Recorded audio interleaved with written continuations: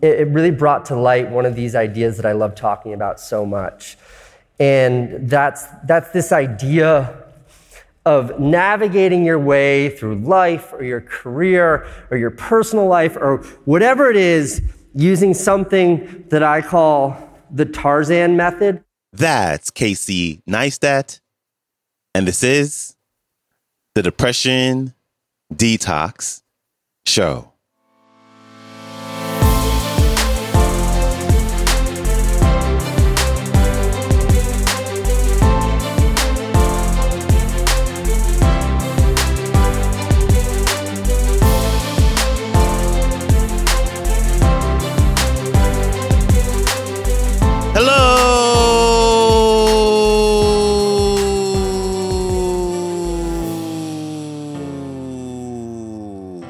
And welcome back to the Depression Detox Show, where we share ideas and stories to help you live a happier life.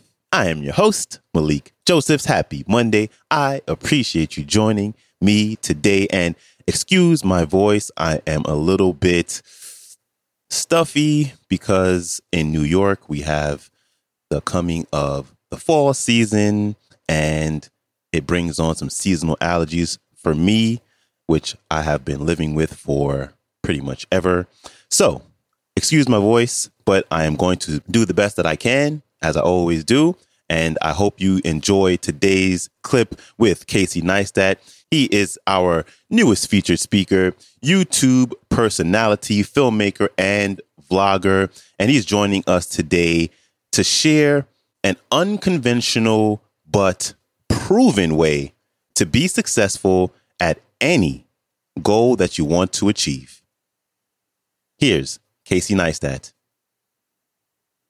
Enjoy.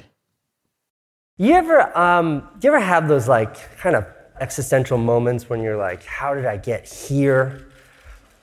Because 5 minutes ago when I was in the bathroom backstage trying to figure out what to talk about up here, I was having one of those moments, and it landed me at a place where it really brought to light one of these ideas that I love talking about so much. And that's this idea of navigating your way through life or your career or your personal life or whatever it is using something that I call the Tarzan method. I've talked about this in my videos before. And just parenthetically, I was like Googling Tarzan method to figure out who actually coined the phrase and came up with this. And I think I've talked about it in so many videos that when you search it now, it's just my name. So my apologies to whatever genius came up with it. It's mine now. So the Tarzan method, I was here 4 years ago at South by Southwest, and I was speaking at the film festival part of the event.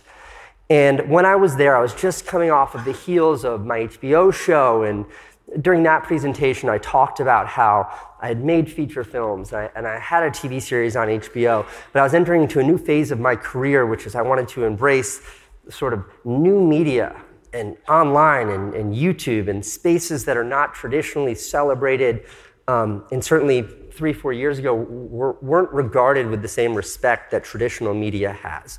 And it was entirely theory when I was talking about it to that audience then.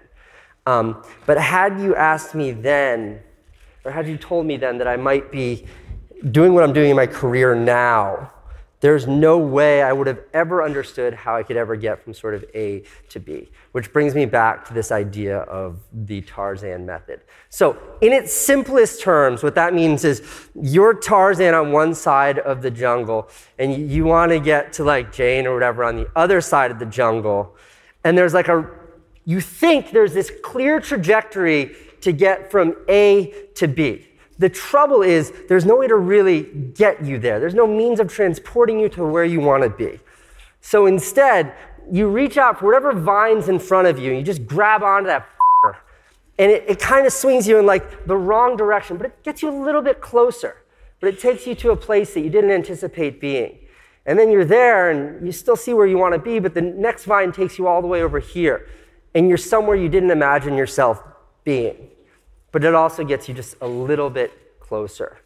And this idea has been something I've clung on to and it has had this like profundity in every aspect of my life, because I think the only time in my life, and certainly in my career, when I thought I had a really vivid idea of exactly what I wanted to do was when I first started making videos, when I first aspired to be a filmmaker.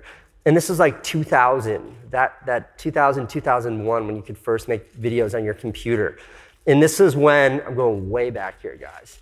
This is when they put out these DVDs, and it was Chris Cunningham, Spike Jonze, Michel Gondry. Anybody remember these DVDs? And they were like, right? They were like what is now a YouTube channel of like these weirdo highlights and excerpts and like short films and clips that never made it anywhere because there was no place to put this kind of content then. So they released these DVDs, and I watched those like you would study the Torah. Like the Spike Jonze, I just over and over till the DVD melted. I studied that. And I watched that and I was like, well, I want to be that. I want to do that. I'm going to make music videos, and then someday I'm going to make a feature film, and that is my trajectory. So I moved to New York City, which was a step directly towards the other side of the jungle. And then I got there and I was like, okay, I'm here, where my feature at?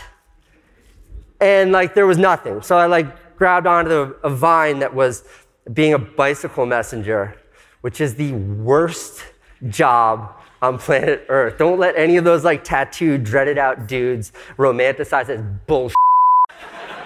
That is a horrible job.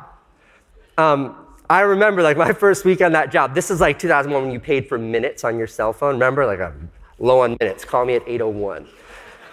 And my cell phone bill at the end of the week was $100 more than my paycheck because they'd have to call you for your dispatch. I digress. But it was that gig that introduced me to an artist that I ended up working for. And when I worked for him, I was making short videos in my free time. And he saw me, he said, I like those. He showed them to someone else. And that guy liked those.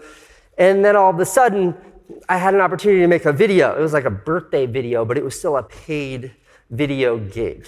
And all of a sudden, I became a professional filmmaker. It was literally like a happy birthday, Fred. Like it was one of those, like a bar mitzvah kind of video. But it was still like I got paid to make it.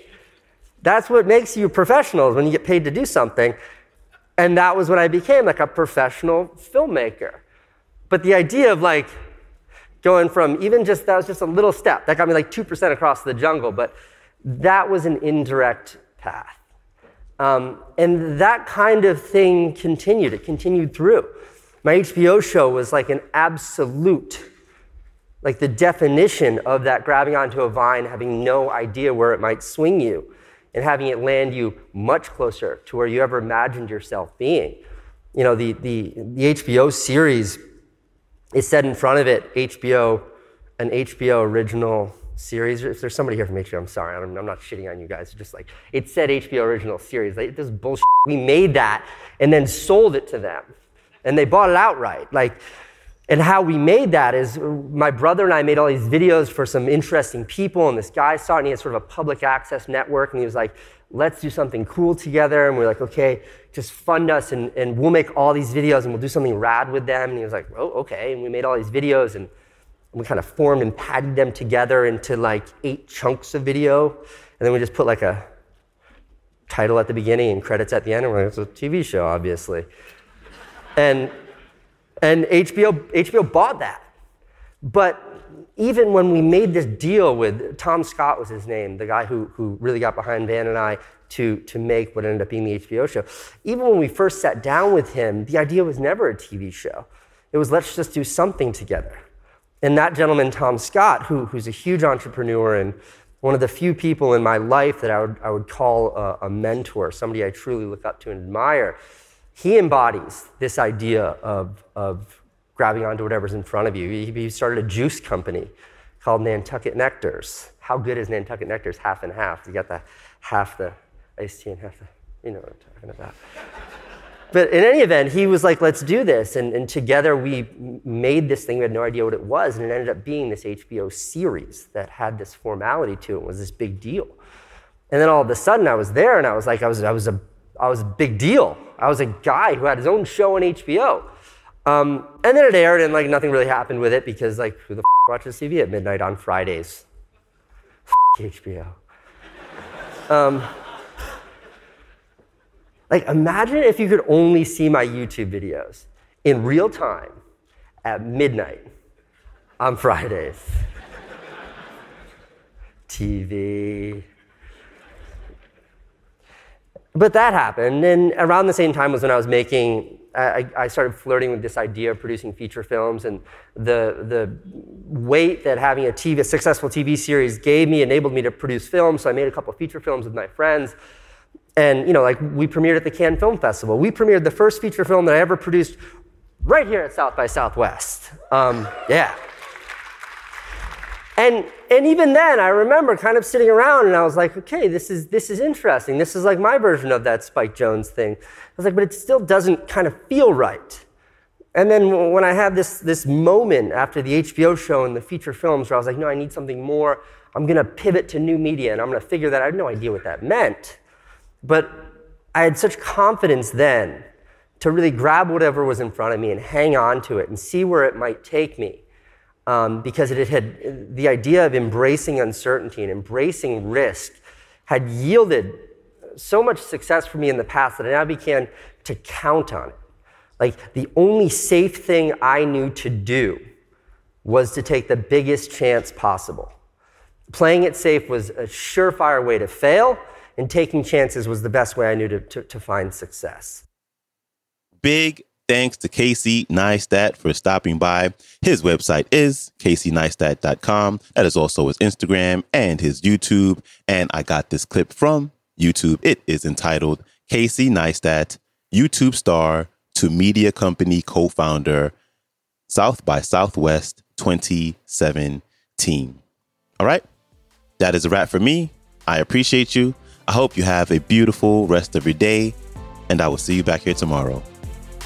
So, until then, stay strong. Later.